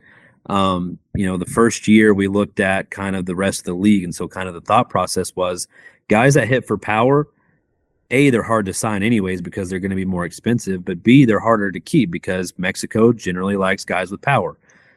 So one of our thought processes was, obviously we needed to shore up pitching. I mean, that was my number one, no matter what. 2021, and we had one of the worst pitching staffs, I think, statistically of all time. So my goal is we need to be at least league average with pitching, which granted, I think we ended up having like a 3.89 ERA, which was even better than my expectations. But pitching had to be better, defense had to be better, and then offensively, I was like, as long as we find ways to get on base and run, we're going to manufacture runs. Did I think we were going to steal 305 stolen bases? No, I didn't. But there was definitely an effort to make sure. I mean, we had guys like Jack Reinheimer who had 40, 50 stolen bases. Reese Hampton, I think, had 65 stolen bases. We had a lot of guys with green lights. Jake Skoll. I mean, I think we had 5 guys with 20-plus bags that year. So from that perspective, yeah, like that was definitely what we were shooting for. And then this past year, we noticed a lot of teams in our league going after those type of players. So we realized, well, if we're going to have to be bidding up for speed and defense guys, why would we not transition back to the power guys that are kind of getting left out to dry? So, you look at the lineup we had, it switched over to guys like Carlos Franco, Steven Moya, Curtis Terry, a lot of guys that were more known for their power, not necessarily their ability to run. And at the end of the day, you look at our runs per game over the last 2 years, there was a difference of like 0.1. So even though we did a complete 180, we were still able to create about the same amount of runs. So yeah, it was definitely targeted. I mean, Goose and I actually joke each offseason. We're like, all right, what stat do we want to record break this year? 2 years ago it was stolen bases. This year it was home runs. So now, it's definitely not that easy. I mean, kudos to guys to kind of buying that image, but that's a lot of my offseason interviews this year with potential teams. I told them, I was like, when you're building a team, you have to have an identity. If you're just going out there trying to sign the best guys possible, your team's probably not going to have an identity, especially from an offensive standpoint. And that's been our goal the last 2 years, and that's what we're currently doing right now. And hopefully it pays off again. That's so bold, man. I just can't get over that. The one, just the wherewithal to be like, hey, it seems like things are getting a little bit tight here on the strategy that we just ran out extremely successfully. So let's just go ahead and change that up, which is wild. So kudos to you on that one. But I'm also thank you, low key loving the slight villain energy, which I'm not saying because Gastonia is a good place to play. Everybody's it's cool. Be cool, Brady. But like part of me is like, hey, I see that we sort of put you in a tight spot here. Trying to get signed for a cool contract because now fast guys are cool. How about you come hit some bombs in Gastonia? That's pretty dark-sided. I kind of like it.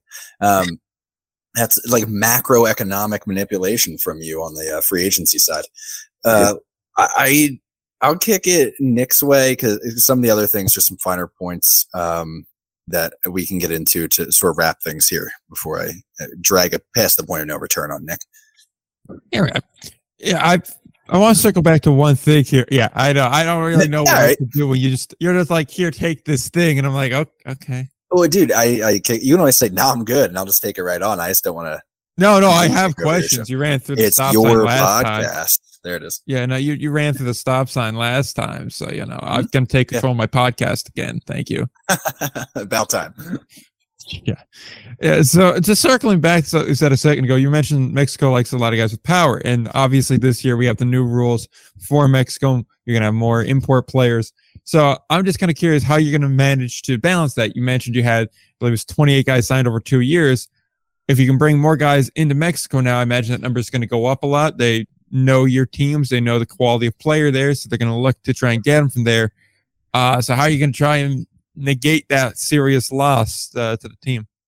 Yeah, that's what I'm trying to figure out currently. I think as far as building the opening day roster, it's still kind of similar to what it was last year, but I think this year is probably going to be the hardest, probably in history for indie ball, especially the Atlantic League, to maintain your roster somewhat regularly. I mean, we at any one point last year, I think at the halfway point of last season, we basically sold one player per every 6 games, which from my perspective of trying to maintain a quality roster, that is very difficult to replace because, as you know, you lose a big league starter, there's a very slim chance you're going to find a big league starter on the free agent market to replace him. So it's definitely not going to be easy. I mean, this year we're going to have to database a lot more guys. Ultimately, is what it comes down to. I think the league as a whole is going to be a lot younger. So, from our perspective, there's a lot of reason. I heard Jack Jennings talking a little bit about it last week. Looking at college pitchers or younger pitchers and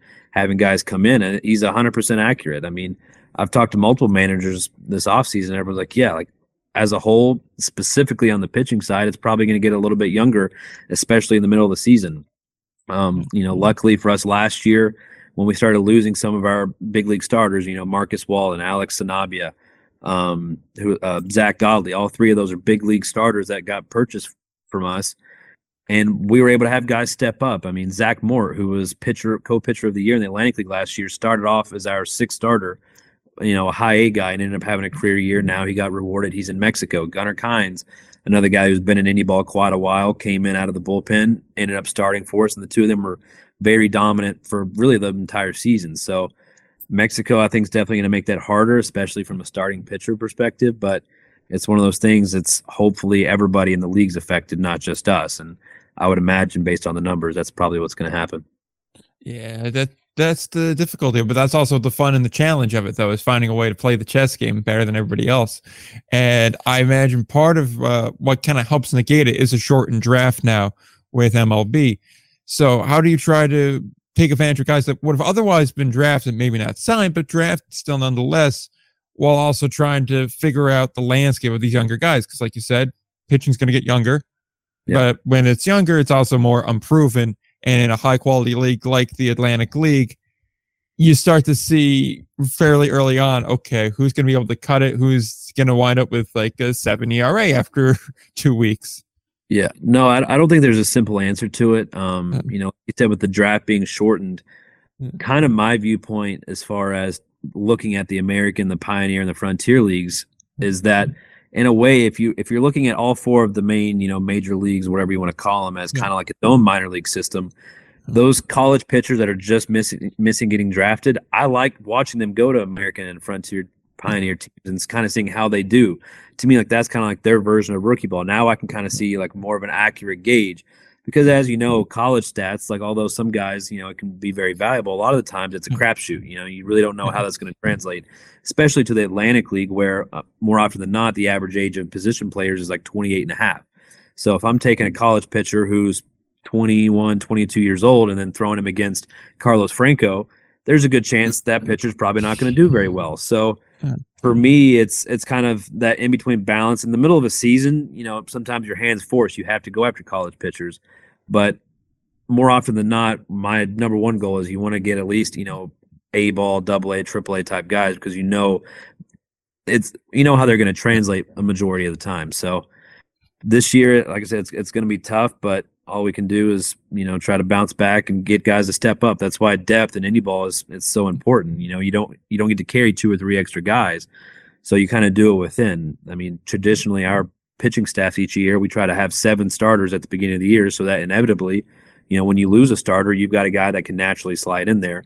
in case you're not able to find that, star free agent. So it's just however you're able to manage at the beginning of the year really is what it comes down to. Yeah. And just out of curiosity, because I've seen this as like a possibility before, but I've never actually seen a team go for it, which would be you look across other leagues and whatnot, and you see teams that are struggling, probably not playoff caliber teams. Is there ever the thought of, let me make a call over there. There's 2 or 3 guys that I really like on that team. See if I can't pull them away for something. Is that now more possible for trying to fill those midseason gaps? Yeah, I mean, trading in general in any ball is extremely difficult. Yeah, I mean, because nobody at the end of the day, whether they're wanting to give up on their season or just give up a player, like nobody really wants to do it unless a player just flat out says he doesn't want to be there. One thing that I'm not sure if you guys have ever talked about, but an idea I had is kind of like a transfer portal type situation where essentially what I think would be super beneficial, especially for baseball ops guys like myself, is every single league, every single team, you essentially have like your own little page, and whether it's a website publicly or not publicly, I don't care. But as long as I have access to it, I'm going to be fine. You have the roster, you have their age, what they're making, what their housing is, if they have a car, the logistical side of things. But then also, of course, you're going to be able to have stats and all that stuff. To me, not necessarily be, I'm going to put so-and-so on the trading block because that's very video gamey. But to be able to like see those guys that, hey, like this guy might be a possible fit rather than me searching through Point Streak or Baseball Reference or whatever. Now I can already tell like, hey, so-and-so's actually from our area. He might be wanting to be playing closer to home. Hey, so-and-so actually has a car, so this guy's going to be easier to get into our market anyways. Little things like that I think would be huge, a huge step in the right direction, not just for each team and each league, but actually kind of unifying the leagues, because I get why there's such a big division between all 4 leagues, but at the end of the day, if we're talking about actually helping guys better their careers from a player standpoint, it doesn't make sense why we shouldn't be able to work together a little bit more than what we do up to this point.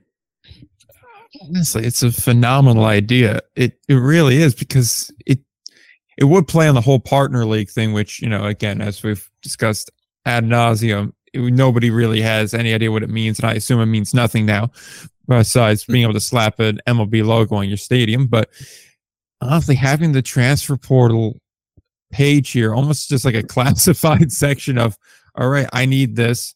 And then being able to plug all that in to sort the sheet by to find someone that fits it would be a phenomenal idea. It's not something we've talked about before, but something we definitely should. I don't think it's really that impossible to do. I mean, I know from an affiliated standpoint, they already kind of had that access for all of us. Maybe not as much on the logistical side because they obviously don't care about that, but for us, it should not be difficult at all for every team to be able to submit, an easy roster like with all those things I just talked about. And like you said, being able to filter and all that stuff, I mean, like that would make everybody's life a lot easier. Yeah, definitely would. I mean, it also would, to a certain level, I could see pushback from some people on wanting to have that, because it does, in a way, devalue the connections you can make. Like, not entirely, because obviously you still have to work to deal with people and you want to have that edge on other people, of course, but at the same point, if you're a newer guy and you have the portal, it makes it a little bit easier than if you're, say, the grizzled manager of 25 years being able to kind of backdoor your way in on a player. So I could see there being push and pull on both sides of it, but honestly, uniforming the system, I think, would be a far more beneficial thing in the long run, especially for players and staff. Yeah, and again, I don't think it's something where we should promote teams poaching players, especially even season or off season, but I think keeping contact information, all that stuff is very important. But at the end of the day, as long as it's set up correctly, each team, each manager, GM, whatever, like they're still going to have the final say of what happens with their roster. So it's not like, we're going to be able to force people's hands. But I do think it would be nice where rather than me calling up, Lake Country, for example, and be like, hey, do you got anybody, available? I can already come to them with some educated names, and now it's not wasting everybody's time. So it's just something I thought about could probably help overall, and I think it'd make everybody's lives a little bit easier.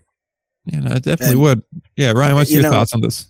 Because you actually steered close to something that I've sort of softballed some people in the past to see what they would say, but I've had the idea of also, up until where trade deadlines would be basically a transfer window like soccer has, because I think it would be a good, there's a lot of times where it's tough, maybe a team's out of it. Maybe a team has more outfielders than they need in the Frontier League, but if you need an outfielder because you just got a guy signed away in the Atlantic, a Frontier League team might be hesitant to give away a guy, even if he's seen as an extra piece right now, because they got people aging out next year, or they might have a good guy just regularly who they don't have a spot for, but they know they'll need him next year and he's developing. But by giving him to, sending him to Gastonia, they might lose out on his future, and young guys are valuable over in that league where you have those roster restrictions. But if there was basically a transfer window where you could loan a guy out, that would allow an Atlantic League team to get him, and he gets to play on a bigger stage for a while. He might even get more playing time, but depending on the situation, probably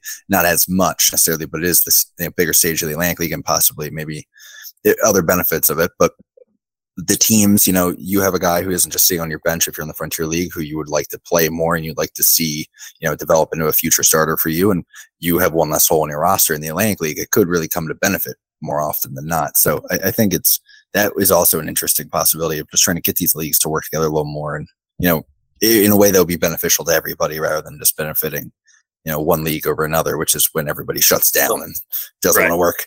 Right. No, definitely. And I think, going even deeper into it, rather than being able to put like guys on a trade block, because I think that's a little aggressive, especially if it gets leaked. But to be able to be like, hey, Gastonia, for example, we're looking for whatever position, you check the box. They prefer, and then you have like your age limits or whatever. Granted, the Atlantic League doesn't have those, but American Association could very easily be like, hey, we're looking for a guy with this much experience. So then, like let's say whether it's the end of our spring training because we start before those leagues, or middle part of the year where we're like, hey, we've got to move somebody and we don't want to just outright release them. We can go check every other team's wants and needs and see, hey, if this guy fits in there, are you interested? Now we're not just releasing guys out to the wind and hoping that, because at the end of the day too, like I don't like releasing guys. I mean, it's a terrible part of the job. So anytime you can find a guy another spot, I think that should be one of the selling points as well. Is like, this is going to allow maybe those 27th man type guys, or maybe it's just somebody that got booted out, is still going to give them another chance to find a spot rather than them going to their couch and now they're trying to call every team up being like, hey, do you need a fourth outfielder? Do you need another infielder? Whatever the situation is. So again, I think if you look at it from that perspective, it's going to be friendly for the players too. Yeah, I'm on it, man. Anything that can, it's especially every year, I feel like I see some guys retire. We're like, damn, really? And you wonder if, maybe there's just a little bit something easier or that helped you out a little bit and let you maximize, whether it's your opportunity to make the show or to get into affiliated ball for a little while, or just to, play baseball. I'm always in support of it. I sort of interjected there. Nick, did you have anything else you want to roll with here? No, but I wanted to say one thing. When you mentioned the loan idea, that was the first thing that came to my mind. But what kind of interjected with it was, what happens to the player you loaned out for, say, like a month or two gets hurt? Who's on the hook for that? Yeah, you can work that out contractually. I mean, carbon copy of whatever it is that the soccer clubs have going on. Honestly, I would take the easy way out there. I think a lot of it would. In fairness, I think soccer clubs got a bit of a different economic structure and resource base to work off of, though. There are some clubs who would desperately beg to differ on that one. I've been going down the soccer club rabbit hole recently of how did they mess this up? Basically being the theme. So basically European at this point, rugby, soccer. Don't blame me. Sorry, Brady, pretend you're not here. Don't blame me with what we've seen over the past several years, being interested in what could be red flags for a failing organization ownership wise. I'm interested. Wow. Anyway, where were we? Okay. Right in front of the guy. Wow. Okay. I mean, he wasn't the owner. It's fine. This podcast going well. I think, I mean, and I was nice to not even ask the question I had about you, to think I was being nice. I'll leave it. No. Run it. Okay. Well, let me bring the actual guest of the show back in so that way we can stop bantering for a second here. I was going to ask Brady how difficult Ryan made your life last year, because I know he makes my life difficult every goddamn day. So I imagine it was tenfold for you with the way he was going about things. No, I mean, honestly, again, I can't dive into much of it, but I think there was a lot of red flags that people weren't aware of, and I was glad that there were people shedding light on what was going on. So, not to dive too deep into that, but yeah, it kind of feels like, if you've ever watched, the Marvel Endgame or Infinity War, when the Doctor Strange and he holds up the one finger, only one way where everything worked out. I'm hoping that this is kind of where we're at that point, where it's like, okay, Iron Man just sacrificed himself, and now, here we are. We're on the greener side, and Thanos is dead. So that's what I'm hoping. I mean, you don't have to be nice to him. I'm never nice to him, so you don't have to be. He's from Pennsylvania. He's hardly a person, even. That's fair. That tracks. I'm mostly Amish. That's why you're a Stormers fan, not Barnstormers, just Stormers. Remember that. Oh God, yeah. Brady and I do have the bond of spending some time in Kentucky and having a soft spot for it. So there is that. So don't overlook it. It did sort of make me think back to. We've had this conversation actually on the pod, Nick. It did feel like if this organization was going to succeed, and honestly succeed without taking some time off, the path to make that work is very narrow. But it does feel like so far it has kind of followed that path. I mean, has there kind of been an awareness of how difficult, like from inside, this is a weird question to ask, but I'm just curious, like from being in there, like was there awareness of like, there's a very slim chance that this works out properly unless we nail the next move here. And it's seeming like so far so good. I mean, this can't all be happy accident, right? Sorry to circle back from off the field talk, or on the field talk to what we have with the ownership. No, I think it was all very targeted, very calculated. I think that's the word I was looking for earlier. I think a lot of people had to make things happen in order for us to be where we're at now. It's funny. I can't dive into too much of it, but it's kind of like it's why this offseason was so difficult. At the end of the day, I really didn't know where I was going to be at next year, whether it was Gastonia with new ownership or another team in the league or whatever have it. I knew I wasn't going to be back in Gastonia with the same ownership group. I'll tell you that for free. But it was very, very hard. I mean, really up until the last couple months, we still weren't even really sure what was going on. So it's like now I finally feel like I can breathe again and know what's going to happen and be confident in it. I'll get this back on track again, or something seemingly on track, as long as Nick doesn't have a different idea of where he'd like this to go. I'm going to go into the baseball operations nerdiness, if that's okay, Nick, before we have to let Brady go. I mean, sure thing. The only thing I want to just point out here is we mentioned the ERA jump a little bit ago, going from the worst to the top. It just reminded me of how much progress got made in the course of just a few months from this show going from the weekly, I think it was Gastonia ERA check or Lancaster ERA check, where it's just like, okay, let's see how bad it was today, to, they're now leading the league in this. Like they're below 4, one of a few teams. So it's just kind of amazing when I think about it. I forgot you had that going on, man. Yeah. When it was said a regular earlier, portion of the podcast. Yeah, it was like a weekly thing. We look forward to it, me and Will. We were like, let's see how this is. And we forgot one week. And I was like, I can't believe we forgot. People complained that we forgot. I remember, don't worry, I still have the receipts of 2 years ago when we first started, and there was, the projections for Gastonia, and I think we were like somewhere between like 7th and 9th, and the pitching was like, it's got to be better than last year because it was so bad, but we'll see. So we were happy that it kind of exceeded everybody's expectations. Yeah, we really were material for a lot of people. I know Mike Pinto has us up in the office, so that'll be the next one. I did cheat on that one a little bit because you were the funny year. So I don't think I put out preseason projections that year because I was working with Lexington still. But that was because you were lazy. I remember I had them significantly lower. Thanks, Nick. And but we talked just doing baseball operations stuff, like briefly, like 1 or 2 emails. And I remember being like, this is a different energy than what we were previously getting. And being like, and I really looked back at some of the signings to be like reading some tea leaves. I was like, I think this might be a better team than that. So like I was closer than any right to be that year, but I do remember some people like the projections did have the vibe of it's got to get better, but I don't know, man. So that's, I remember that being a topic of conversation with PJ too, of like, what the hell is going on in Gastonia and what's the new guy got going on. Glad, all that to say, glad that panned out, and glad games were no longer like 4 hours regularly. You did miss out on that one. You had, that was the kind of energy that could sell tickets on Facebook. Yeah, listen, that was one of the reasons why our pitching staff had to be better. People were complaining about the games lasting so long. So they were like, we want your pitching to be better, not just to win, but we want games to be like 3 hours rather than 4 hours. So there was a lot of, push from behind from that perspective. People just wanted the games to go quicker. Yeah. I do believe I watched a Blue Rocks team working there that was not good, but they had the decency to be all pitching. So they would lose 3 out of 4 every weekend, but they would do it in under 2 hours and 15 a lot of the time. And I was like, hey, that's not a lot of selling 50-50 tickets. I think I might have been interning that year, so can't complain. Should have posted 50-50 on Facebook. Buddy, I don't get me started. Selling 50-50, unfortunately, might have been my life's gift. But that's a different conversation. The conversation I wanted to get to before we let you go was we talked a little bit about it with Jack last year. It came up in the context of Mexico, just for being the next challenge along the way of unexpected challenges to running an indie ball team.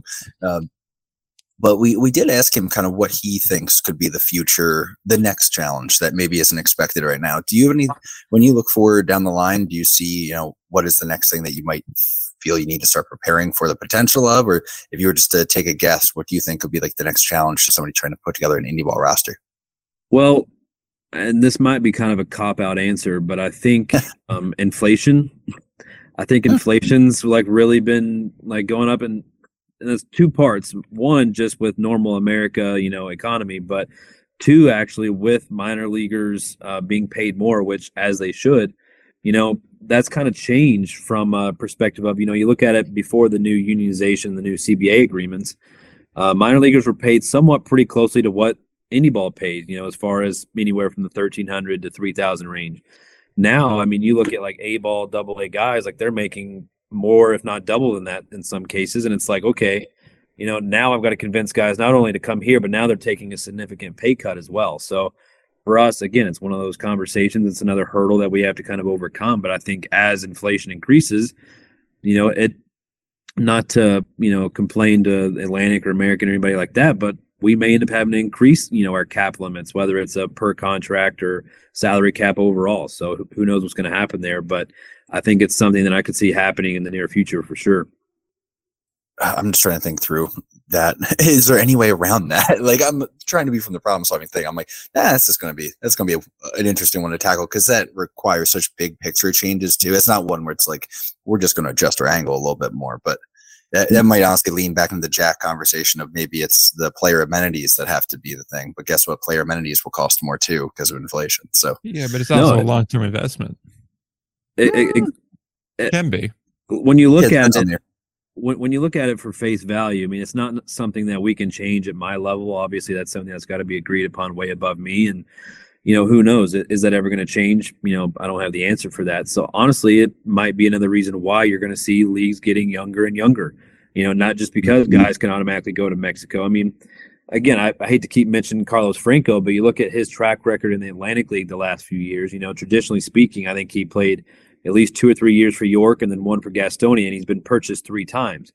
A guy like that may not get an opportunity at the beginning of the year with an international or affiliated team, but he's going to get picked up pretty quickly because he puts up the numbers again. Now those guys, they don't have a reason to come, kind of showcase those stats in our league because they're already getting those opportunities at the beginning of the year in Mexico or affiliated or whatever. So it's, again, automatically like those 4A type guys are now, they don't need to start in the Atlantic League like they traditionally needed to before. So I think there's just multiple kind of variables that are pushing towards the league getting younger overall. And I think this year, more than the recent ones, you're going to continue to see that trend. Never had an OPS that didn't start with a 1 dot in the Atlantic League. Carlos Franco's not actually human. Oh, man. I was just thinking about how fun it was having him up the road in New York for a while there. You've really kind of gone through you did hit my Mexico question. Shout out to Nick for being better at reading my mind, which is probably not a great thing. I really don't have anything else, and I know I hate it. I know that we kind of have to let you go eventually here, but Nick, did you have anything else you want to get to before I have one more question. I'll let you take the last one. The last one. All right, Brady, we're both stats people. What is the stat or data point that people are not looking at enough that you maybe value more than others? Nick, shut up. Yeah. Well, I mean, without giving away too much of my spreadsheets, I think that's very – we're going to keep it simple because everybody has access to it. I think FIP is very underrated. I don't think there's enough, I would think teams in our league or in any ball in general that look at it. I mean, guys, for example, a guy has a 6 ERA in AAA last year as a pitcher. Obviously, that's not great numbers, but you look and he actually has like a 3.5 or a 3.75, whatever it is. You're like, okay, like dude was just unlucky. If a guy like that falls through the cracks and doesn't get an affiliated job, as an indie ball team, that should be your number one target for a pitcher to go after. And that's one of the things we look at. So without going too far into it, that's one of my favorites for sure. I respect that. I respect the restraint there. Does any of that sort of also play in when it comes to building a pitching staff around you have sort of an unusually shaped ballpark is how I always phrase it, that it can invite some homers, especially out to left field. Is that something that, you do have to navigate and FIP maybe leans more into? Definitely. I mean, surprisingly enough, if you look at our numbers the last 2 years, we actually haven't been that bad as far as giving up home runs. So big time credit to my pitching staff the last 2 years. What we kind of looked for this past year and really the last 2 years as a whole is strikeouts.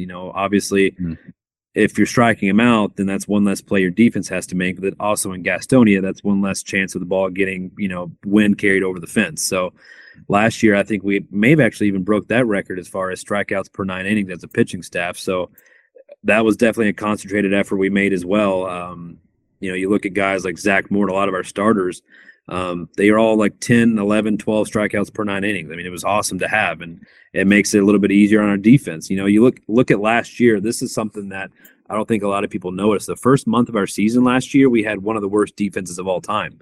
From a fielding percentage standpoint, because we were very offensive heavy. Over the course of the year, we kind of pivoted to a little bit more athleticism, but a lot of that comes with your pitching staff. If you're not going to be able to play good defense, then you better either be getting weak contact that your infield can make plays or striking people out. And thankfully last year, our pitching staff did a good job of both. Honestly, that one did slip under my radar. So if you're going to have a team that might suck at something for a while, it's always a good idea to just coast that under the radar, maybe hit it with the headline of some power. Yeah. But that's what I've got, man. I mean, I know you and I will probably be talking soon enough, whether it's about, baseball or NASCAR, but if I don't have anything that would be of any interest to probably anyone outside of me and you. So I will give this back to Nick if you want to close this out and give him the usual opportunities here. So we appreciate you coming on, Brady. As is tradition around here, we're going to give you 5 minutes at the end to promote anything you want to promote, say anything you want to say, circle back to a conversation we already had, but we didn't totally wrap up, or, talk about something that we didn't get to, because I know this was a little all over the map, but it was very fun and I enjoyed it. And I think it was informative. Yeah, no, thank you guys for having me on. First of all, I would like to give a few shout outs. Obviously, like we said, my coaching staff, Goose, Chucky Ball Game, and Ian McKinney, they were awesome last year. And I think we're going to be getting the gang back together for this year. So I know a lot of our team is very excited about that. Obviously, our new ownership group, Zoyer Sports, led by Andy Kaufman. I mean, we've talked about the hope and excitement we have now. And I think not just Gastonia, but the whole league's going to get to, experience that firsthand here in a couple months.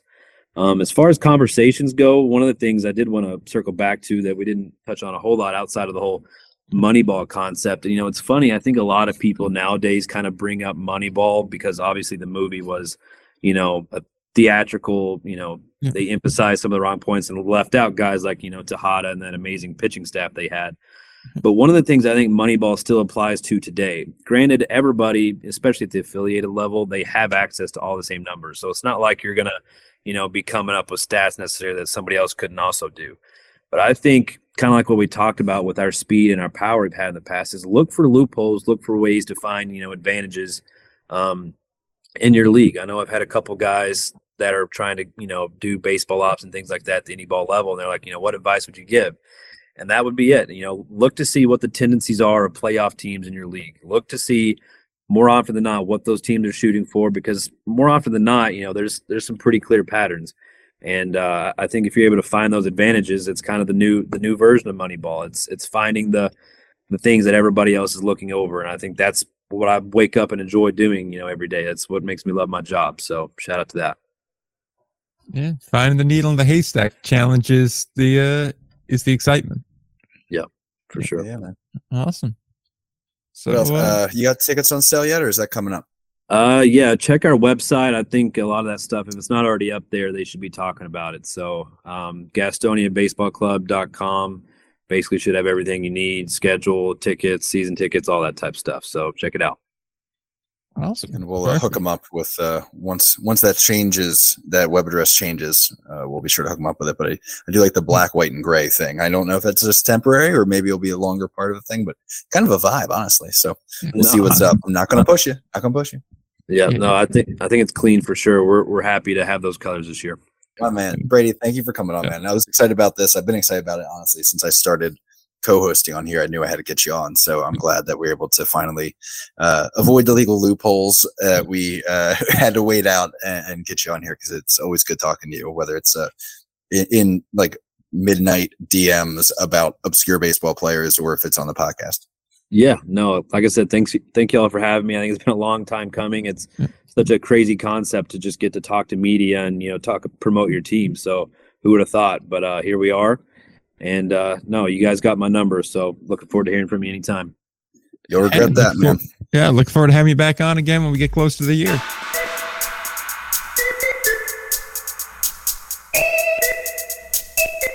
Once again, just want to thank Brady for hopping on the show. We were originally going to do the ALPB South review, but I think that's going to get pushed for next week because we're already at about 2 hours of showtime. So I don't think we need to go any further than that. I'll drop the plugs and we'll get out of here. Ryan stuff at Indie Ball Nation. My stuff at Indie Ball Pod on Twitter. Indie Ball Report everywhere else. Expect some content from me next week. And we're going to try to shoot for another interview next week, but I do have to get that scheduled. So there is that. Likewise, if you want some extra little bit of bonus content, stay tuned until after the music on this episode, because I've included our thoughts on the Josh Altman trade. And by ours, I mean mine, Brady's, and Ryan's thoughts, because we found out about this trade in the middle of an interview, which was fun. So you can go ahead and stay tuned for that. It's about a minute or so long, but it's kind of fun. So yeah, with that said, until next time, don't forget to play ball.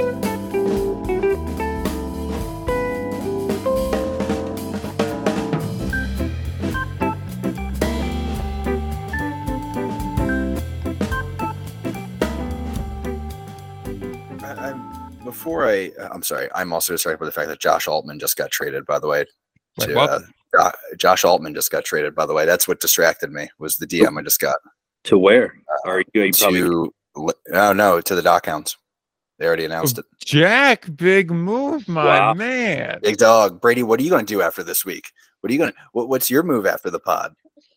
Yeah, I mean, I don't think I can match that move, but no, Jack's I enjoyed listening to him talk the other day. This past year we had a couple big trades that we made, and I've got nothing but respect for him. He does a really good job over there, and I think that's another great move for them. I mean, you see Altman, he's an MVP caliber guy. He's been good in Indie Ball. He's been good in affiliated. I think he crushed it this winter in Australia. So that's a huge move. I mean, that's breaking news right there. Yeah, Altman for Voight. Wow. Breaking news on the podcast 24 hours before it goes live. That's cool. I'll be honest. But hey, I'll take it. So sorry for my refocus here.